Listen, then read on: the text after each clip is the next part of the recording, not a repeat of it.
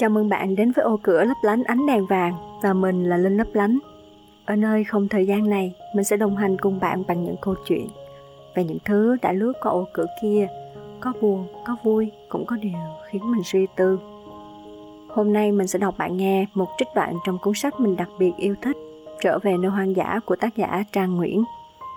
Nếu bạn quan tâm đến vấn đề sống xanh, biến đổi khí hậu, bảo vệ môi trường thì chắc chắn đây là cuốn sách không thể bỏ qua. Cuốn sách này thú vị vì nó thuộc đề tài khoa học nhưng được dẫn dắt bằng cái lối kể chuyện vô cùng lôi cuốn. Và bây giờ mình sẽ đọc một trích đoạn trong chương 4. Voi ơi, tê giác ơi, xin lỗi. Cái gì thế? Chị La chạy ra từ khu lều đất chính hốt hoảng. Hình như là... Tôi trả lời, nghe tiếng tim mình đập thình thịch. Tiếng súng, chú Malcolm tiếp lời, nhìn đăm đăm về hướng 2 giờ. Tất cả chúng tôi đứng đó, ngay giữa sân chung, trong khu lều đất dành cho những người làm nghiên cứu, đắm mình trong ánh trăng sáng vằng vặc. Hôm nay là đêm trăng 17, trăng vẫn còn tròn, vẫn còn sáng lắm. Ở những nơi khác trên trái đất, đêm trăng sáng thật là đẹp. Ai cũng có thể ngắm nhìn ánh sáng này mà ngưỡng mộ sự dịu dàng, màn mát màu bạc của trăng. Nhưng ở đây, ở lục địa châu Phi này, chúng tôi gọi những đêm trăng sáng như thế là huyết nguyệt. Vì vào những đêm trăng như thế này, lượng tê giác hay voi bị giết có thể tăng gấp đôi, thậm chí gấp 3 ngày thường. Chỉ ở riêng vườn quốc gia Kruger tại Nam Phi thôi, một đêm trăng sáng có thể dẫn đến 8 chú tê giác bị giết hại. Còn mong bọn chúng không bắn được tê giác, hay voi, hay sư tử, hay bất cứ con gì. Chị La chắp tay, lầm rầm một mình. Hay kiểm lâm nữa, tôi thêm vào. Cúp điện rồi, Chris chạy ra, nhập bọn với nhóm chúng tôi ở ngoài sân. Trăng sáng đến nỗi, chẳng cần có điện, chúng tôi vẫn có thể nhìn rõ mọi thứ, rõ nét mặt căng thẳng của từng người, rõ từng ngọn cỏ, lá cây. Tiếng súng ở gần phía hồ nước, chắc bọn chúng phải theo dõi từ lâu rồi, chờ đêm xuống là bắn thôi. Anh Mike, hôn phu của chị La, trầm ngâm. Độ chừng 5 phút sau, chúng tôi nghe thấy tiếng động cơ, tiếng gió vun vút và ánh sáng chói lòa chiếu thẳng xuống từ trực thăng. Đội đặc nhiệm phòng chống săn trộm đã phát đi tín hiệu, chiếc trực thăng xông thẳng về phía hồ nước. Cầu trời, họ bắt được bọn tội phạm. Rồi tiếng xe, tiếng chó sủa, tiếng người hét phát đi mệnh lệnh. Trạm nghiên cứu của chúng tôi nằm ngay phía trước trạm nghỉ của các anh kiểm lâm. Vì thế mà đám người chúng tôi nhìn thấy 5-7 chiếc xe Jeep phóng đi như điên về phía trước. Tất cả những anh lính kiểm lâm ở phía trong đều mang theo súng. Ngay cả đội quân khuyển cũng đã được huy động. Một chiếc xe khác đổ trước cửa lều chúng tôi để 2 anh lính nhảy ra ngoài, rồi lại vội vã phóng đi. 2 người lính đó là Bogo và Joseph. 2 anh được phân công làm việc với tôi kể từ khi tôi đến đây. Họ đều cầm theo súng. Cả 2 người trông hết sức lo lắng và nghiêm nghị, khác hẳn với vẻ mặt tươi cười hàng ngày. Phải rồi, khu nghiên cứu ở khá gần hồ nước. Nếu bọn săn trộm tìm chỗ trốn chạy, chúng có thể xông vào đây lắm.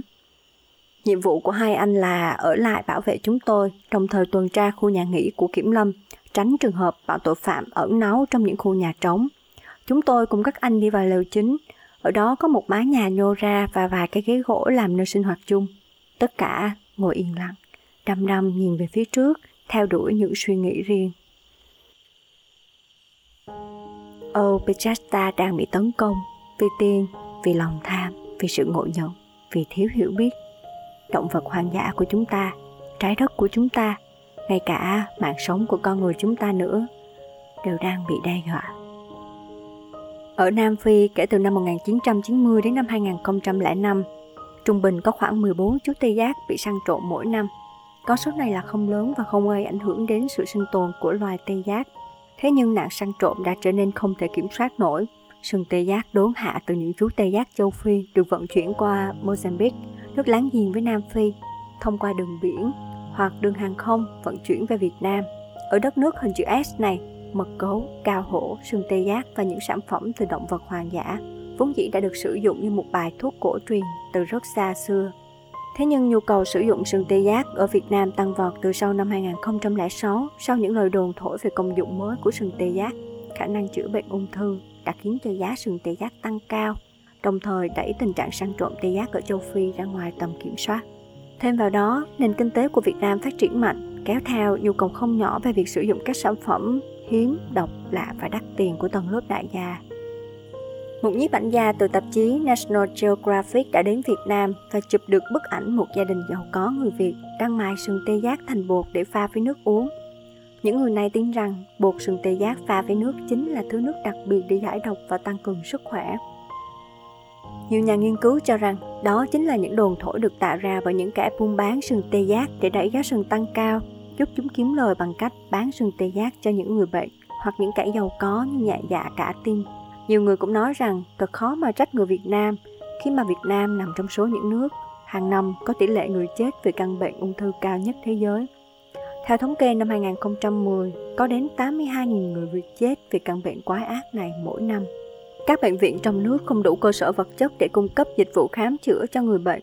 Thêm vào đó là tâm lý có bệnh thì vái tứ phương và dễ nghe theo những lời khuyên truyền miệng không có cơ sở.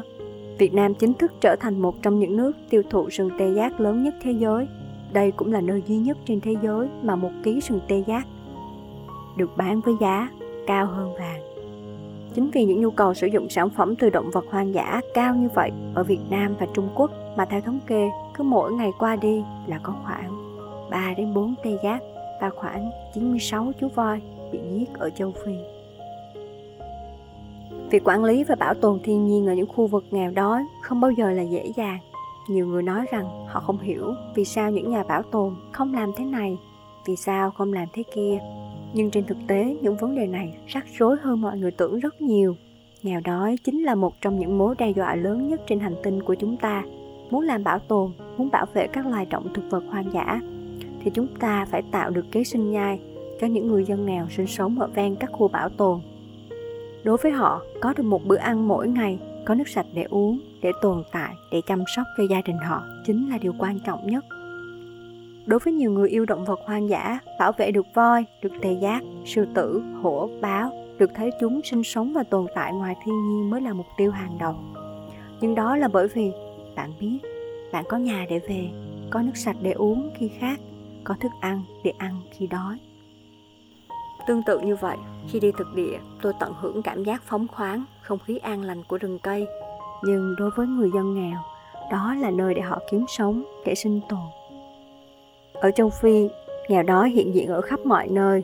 Nghèo đói là sự thật, chứ không phải chỉ đơn giản là những tin tức trong sách vở.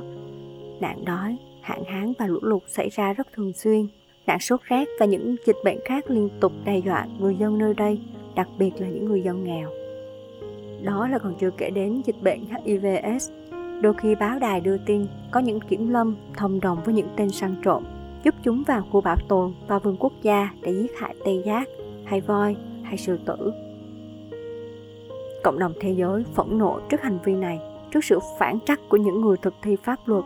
Nhưng những người kiểm lâm ở châu Phi phải làm việc 24/7, phải đối mặt với vô vàn hiểm nguy này, có khi chỉ được trả lương dưới 100 đô, tức là dưới 2 triệu đồng một tháng.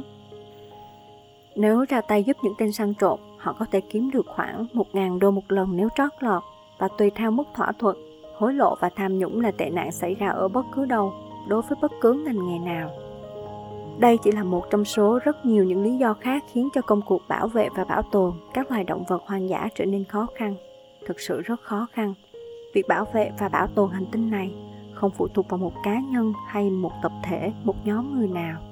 Nó phụ thuộc vào tất cả chúng ta, vào người làm bảo tồn, cũng như vào người làm kinh doanh, buôn bán, vào các thầy cô giáo, các em học sinh và các bậc phụ huynh. Chính vì thế mà lần làm việc ở châu Phi này, tôi sẽ cố gắng tìm hiểu nhiều hơn về cuộc sống của người dân địa phương xung quanh khu bảo tồn Old Pechesta, thay vì chỉ làm nghiên cứu tập tính động vật như những lần trước đó.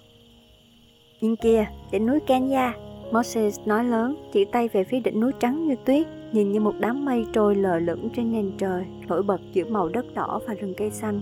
Tiếng rao của Moses cắt đứt nguồn suy nghĩ lan man của tôi. Hức mắt nhìn lên nền trời xanh thẳm, tôi thầm reo lên, vậy là sắp đến rồi. Kenya vào tháng 6, tiết trời khô hạn, nắng gắt nóng bỏng như đổ lửa từ trên trời xuống. Bầu trời xanh, trong vắt, không một gợn mây. Đã nhiều tuần trôi qua mà trời không đổ lấy một giọt mưa nào ở vùng đất Nanyuki này. Ngay từ đầu năm, chính phủ Kenya đã cảnh báo về một năm hạn hán ảnh hưởng đến toàn bộ đất nước ở cả các vùng Nam, Bắc, Đông, Tây. Cơn hạn hán của năm 2014 ảnh hưởng trực tiếp đến gần 2 triệu người dân Kenya, đặc biệt là những người dân sinh sống ở khu vực ngoại ô, những người thuộc các bộ lạc và người dân nghèo sống ven vùng bảo tồn. Cảnh sắc dưới chân núi Kenya khác hẳn với phần trên đỉnh núi, màu xanh dường như biến mất hoàn toàn, chỉ còn màu nâu vàng héo rũ của cây cỏ.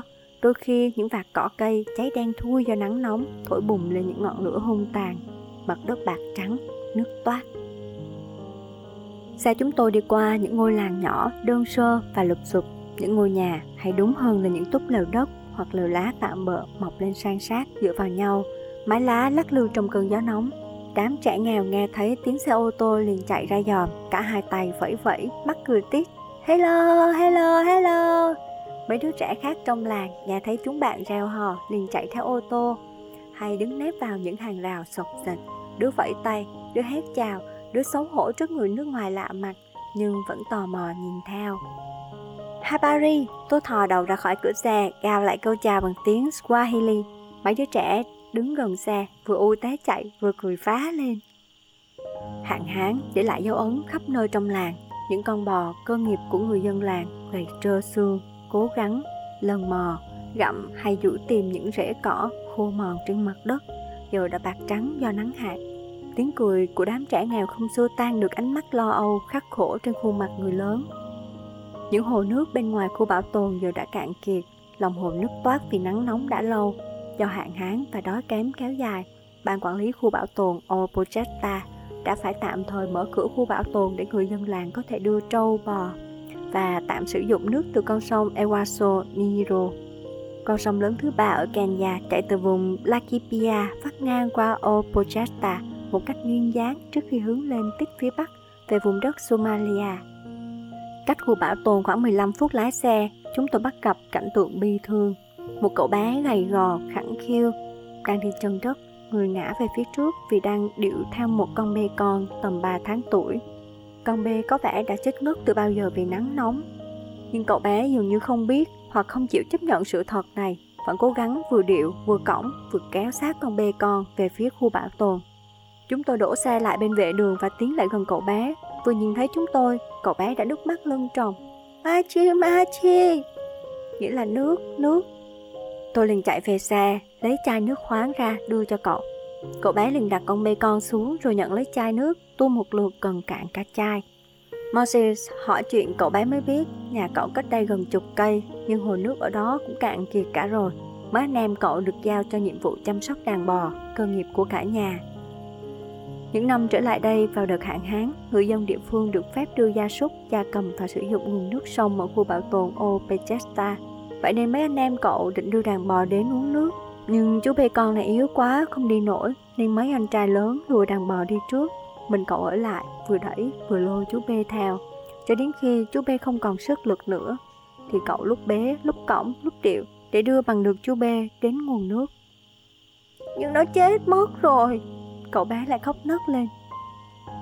Cũng không thể làm gì, cái xác của chú bê con cũng bắt đầu bốc mùi do tiết trời quá nắng nóng. Tôi đề nghị đưa cậu bé vào khu bảo tồn để báo với kiểm lâm, rồi nhờ họ tìm các anh trai của cậu, nhưng cậu bé lắc đầu. Nó chết rồi, em cõng nó về làng, con bê chết cũng không mang vào khu bảo tồn được, để đây thì phí. Nói rồi cậu bé đứng dậy, kiên quyết điệu con bê ở đằng sau. Moses đưa thêm cho cậu ta 2 chai nước suối, chúc cậu may mắn rồi nhắc tôi lên xe. Thấy tôi chần chừ, Moses nói thêm. Tôi không đưa nó về nhà được, em thì còn có cuộc hẹn gặp Richard lúc chiều nay đấy. Xe tôi thế này cũng không thể chở xác con bê được. Chúng ta cũng không thể đưa xác con bê vào khu bảo tồn vì nó có thể mang dịch bệnh. Thằng bé này là người Maasai, nó khỏe lắm, đừng có lo. Khi về đến cổng của khu bảo tồn Opojeta, Moses kể qua câu chuyện về cậu bé người Maasai, rồi nhờ những anh kiểm lâm trực trạm để ý và nhắn với các anh trai của cậu để họ khỏi chờ. Nanyuki không phải là khu vực sinh sống của người Maasai, Moses giải thích với tôi, vậy nên chắc hẳn gia đình của cậu bé này đã từ bỏ quê hương để định cư ở nơi khác. Tình trạng bên trong khu bảo tồn cũng không khác ở bên ngoài là bao. Nắng nóng bao phủ, cây cỏ khô trọi trơ lá cành. Thời tiết thế này, chỉ còn một số cây xương rồng, cây bao báp và cây keo gai acacia là còn giữ được màu xanh của lá cành.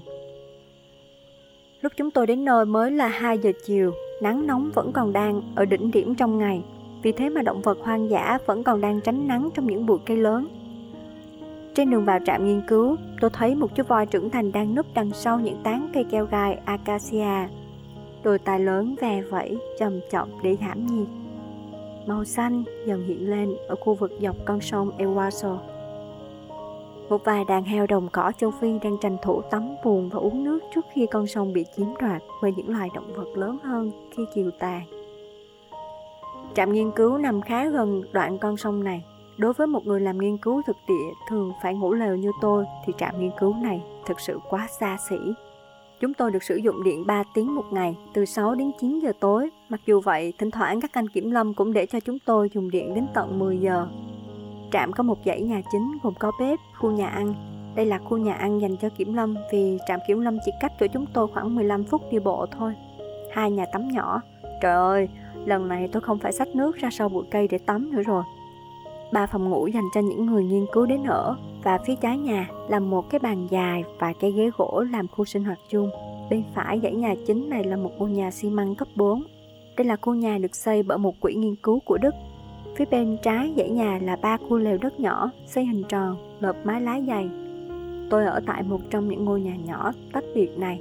Nhìn từ ngoài vào thì cứ nghĩ bên trong nhà sẽ rất nóng và hấp hơi, nhưng thực ra lại rất mát vì tường là lớp bùn đất được đắp rất dày. Mái lá được dựng cao để không khí được điều hòa và thoát ra ngoài. Tôi có một chiếc bàn gỗ nhỏ, một cái giường đơn và một khung gỗ để treo quần áo. Thật không còn gì để đòi hỏi nữa rồi. Sau khi ì ạch vác đồ vào trong phòng, tôi thay nhanh quần áo rồi quay trở ra khu nhà chung. Tại đây, anh Joseph, cán bộ quản lý các dự án phát triển đời sống của người dân địa phương đã chờ tôi ở dãy nhà chính. Anh là một người đàn ông gốc Phi, đậm người, mái tóc ngắn nhưng xoăn tít, dáng điệu nhanh nhẹn và luôn cười rất tươi. Anh Joseph đã cẩn thận bảo chị bếp chuẩn bị cho tôi một bữa ăn đơn giản, những miếng bột ngô, nấm hình tam giác và đậu hầm. Vừa ăn, tôi và anh vừa bàn bạc nhanh các hoạt động cho ngày hôm nay và trong tuần tới. Tôi từ chối lời đề nghị dành buổi chiều để nghỉ ngơi của anh. Mặc dù thời gian bay và đi xe đến Ochesta khá dài, nhưng tôi không cảm thấy mệt mà chỉ thấy vô cùng phấn khích, nhất là sau khi được nhìn thấy động vật hoang dã trên đường đến đây. Thế là sau bữa ăn tôi lại lên đường. Joseph đưa tôi đến gặp mọi người ở trung tâm quản lý, thực chất là văn phòng hoạt động của khu bảo tồn, để chào hỏi.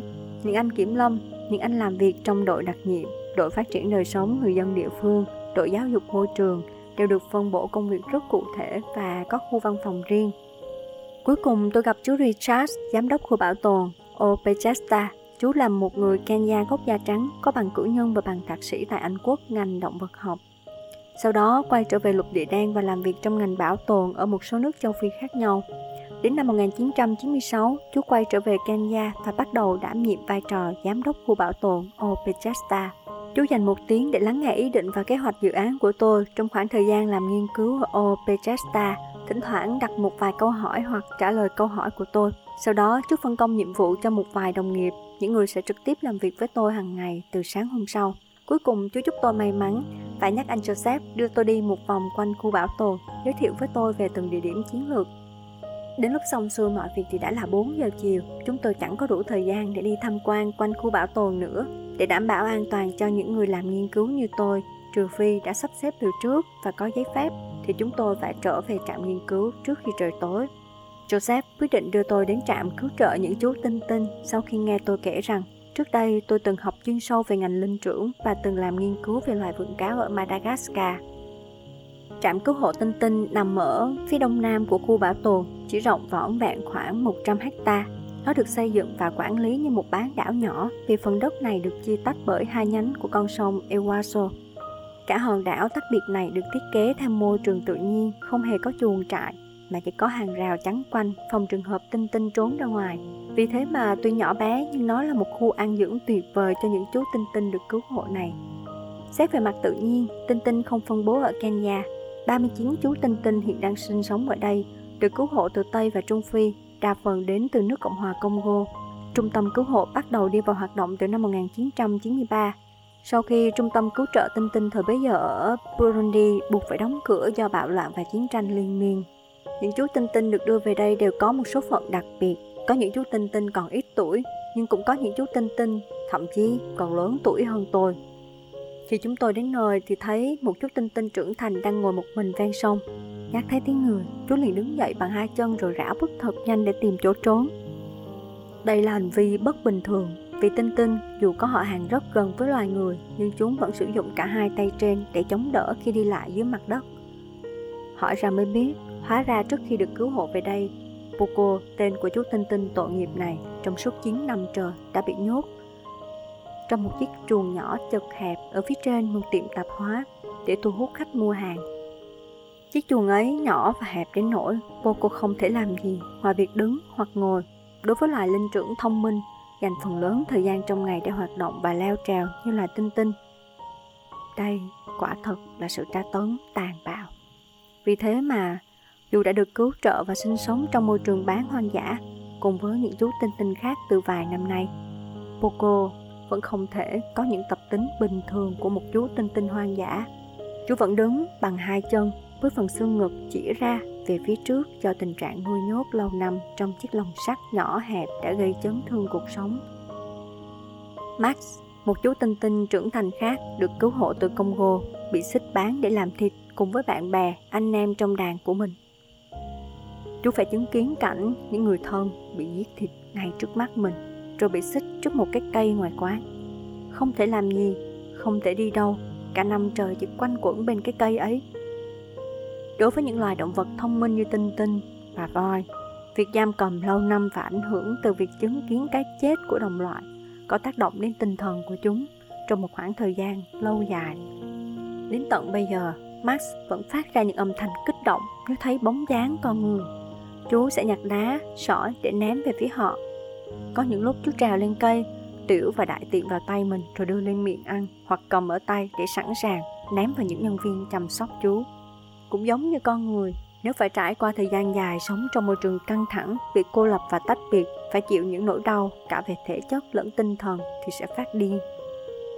Những chú tinh tinh này cũng bị mắc những bệnh tâm lý, nặng hơn là mắc bệnh tâm thần. Câu chuyện của Poco và Max chỉ là 2 trong số 39 câu chuyện của những chú tinh tinh được nuôi giữ và chăm sóc ở đây.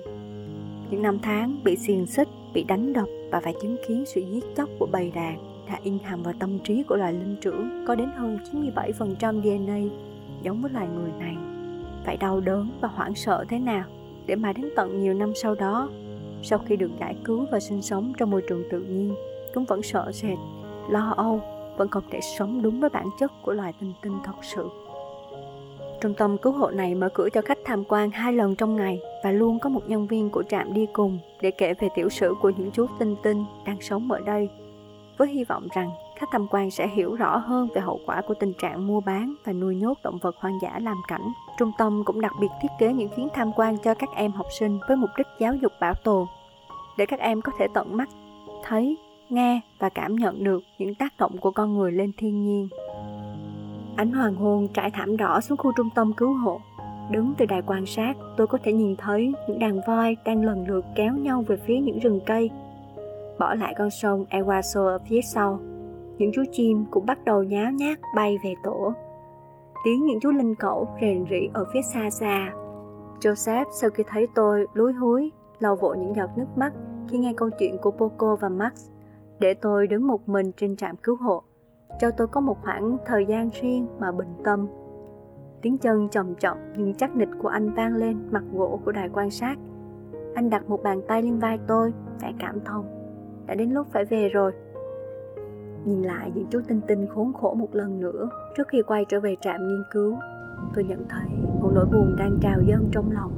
Từ châu Á đến châu Mỹ, từ hổ báo đến các loài linh trưởng, từ những loài động vật bé nhỏ như những chú chim đến loài động vật to lớn như những chú voi. Con người chúng ta đang làm gì chúng thế này? Suốt cả buổi chiều và tối hôm đó, tôi gần như không nói chuyện với ai, cứ để nỗi buồn, lo lắng và cảm giác bất lực như một cơn lũ dâng trào, xâm chiếm lấy mọi tế bào, mọi giác quan trong cơ thể. Tôi quay trở về phòng khá sớm, nằm trong căn phòng vẫn còn thơm mùi cỏ khô, nhìn chăm chăm lên trần nhà, rồi chìm vào giấc ngủ mộng mị, đầy những tiếng cười ác độc, hình ảnh những chú tinh tinh chạy trốn, hình ảnh cậu bé người Maasai nghèo khổ và những giọt nước mắt. Những lúc cảm thấy cuộc đời buồn chán và cần khởi động tuyến lệ thì cuốn sách này chính là lựa chọn của mình. Trở về nơi hoang dã là cuốn sách đặc biệt như vậy đó. không phải tản văn, cũng không phải là tiểu thuyết, mà lại có thể khiến mình tốn rất là nhiều khăn giấy. Trong quá trình đọc trích đoạn này, mình cũng đã phải dừng lại rất là nhiều lần để ổn định cảm xúc rồi mới có thể tiếp tục. Bạn cũng thấy đó, các loài động vật chúng không vô tri vô giác như ta tưởng, mà ngược lại, chúng cũng có gia đình, có bạn bè, có người thân yêu. Vì vậy chúng ta cũng không thể tùy tiện cướp đi của chúng những gì mà chúng ta cũng trân quý. Ngay cả khi sừng tê giác có khả năng chữa bệnh thần kỳ thật sự, và ngà voi có thể làm ra những thứ trang sức đẹp thực sự, thì chúng ta cũng không có quyền cướp đi sinh mạng của chúng một cách tùy tiện chỉ vì mục đích của loài người. Lạ một điều là cho dù các nhà khoa học khẳng định sừng tê giác cũng chẳng khác gì sừng trâu sừng bò, ngoài chất sừng ra nó không có tác dụng gì, thì rất nhiều người vẫn chọn tin vào những cái tiếng điều cổ xưa, thiếu căn cứ. Cũng như Tần Thủy Hoàng tin rằng uống thủy ngân có thể trường sinh bất lão và đã phải trả giá cho mạng sống của mình. Việc tin vào khả năng chữa bệnh của sừng tê giác có thể khiến con người bỏ mất thời gian vàng để điều trị ung thư. Hành động mua bán động vật hoang dã chỉ thể hiện sự thiếu ý thức, thiếu kiến thức và khiến người sở hữu chúng trở thành những kẻ man rợ, ngu ngốc trong mắt người hiểu biết mà thôi. Nói đến cái đề tài này là mình lại cảm thấy rất là bức xúc. Thôi, mình không nói nữa. Rất vui được gặp bạn ở không gian của ô cửa lấp lánh ánh đèn vàng. Mình là Linh lấp lánh và hẹn gặp lại bạn đâu đó giữa hồng trần vạn dặm.